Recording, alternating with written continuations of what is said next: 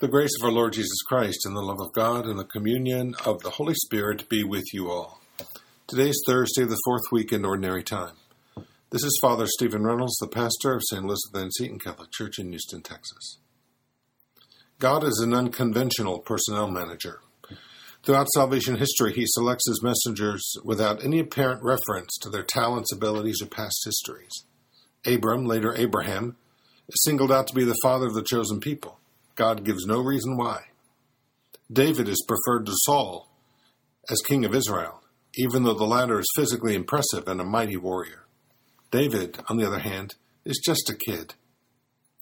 Jesus calls 12 normal and unremarkable men to be his apostles. 4 are fishermen, 1 works for the equivalent of the IRS, and the others are plucked from obscurity. What is going on? What is God's purpose? Well, St. Paul gives us an inkling of how God works. God chose us in Christ before the foundation of the world to be holy and without blemish before him. In love, he destined us for adoption to himself through Jesus Christ, in accord with the favor of his will, for the praise of the glory of his grace. In other words, God chooses whom he will. It's not based on merit, talents, or inherent worth. It's unearned and should move us to gratitude for having been given the gift of faith in baptism. But with every divine gift comes a job. St. Mark describes the first job Jesus gave to his apostles.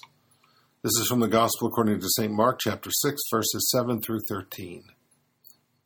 Jesus summoned the 12 and began to send them out 2 by 2 and gave them authority over unclean spirits. He instructed them to take nothing for the journey but a walking stick, no food, no sack, no money in their belts. The apostles are called to participate in Christ's mission, to do the works that he was doing, to proclaim the same message. But after hearing the conditions that accompanied their divinely ordained task, they might have had second thoughts. Take nothing for the journey. We don't walk into another room of our house without our phone. And I've seen people nearly panic when they've forgotten their purse or when they can't find their bottle of water that they carry around with them everywhere. But Jesus tells the apostles to take nothing. The best advice I ever received about how to pack efficiently for a trip, especially a long one, is simply to put everything in the suitcase as usual, and when finished, take half of it out. The apostles were commanded to take even less.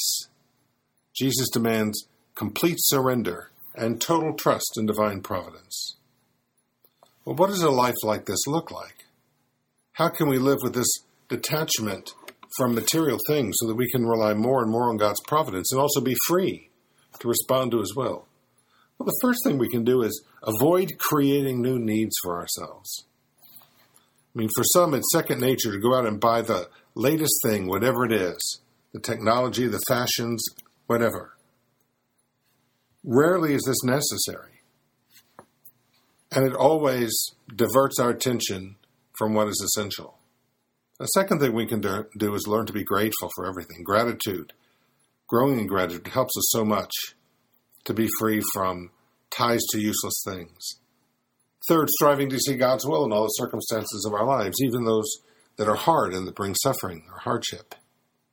A fourth thing to help us live this spirit is to focus on the needs of others before our own, so that we're not always thinking about what we lack.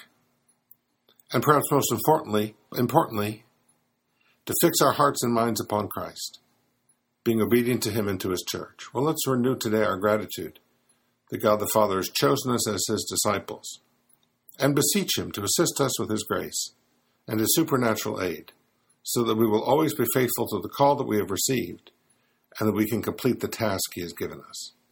God bless you.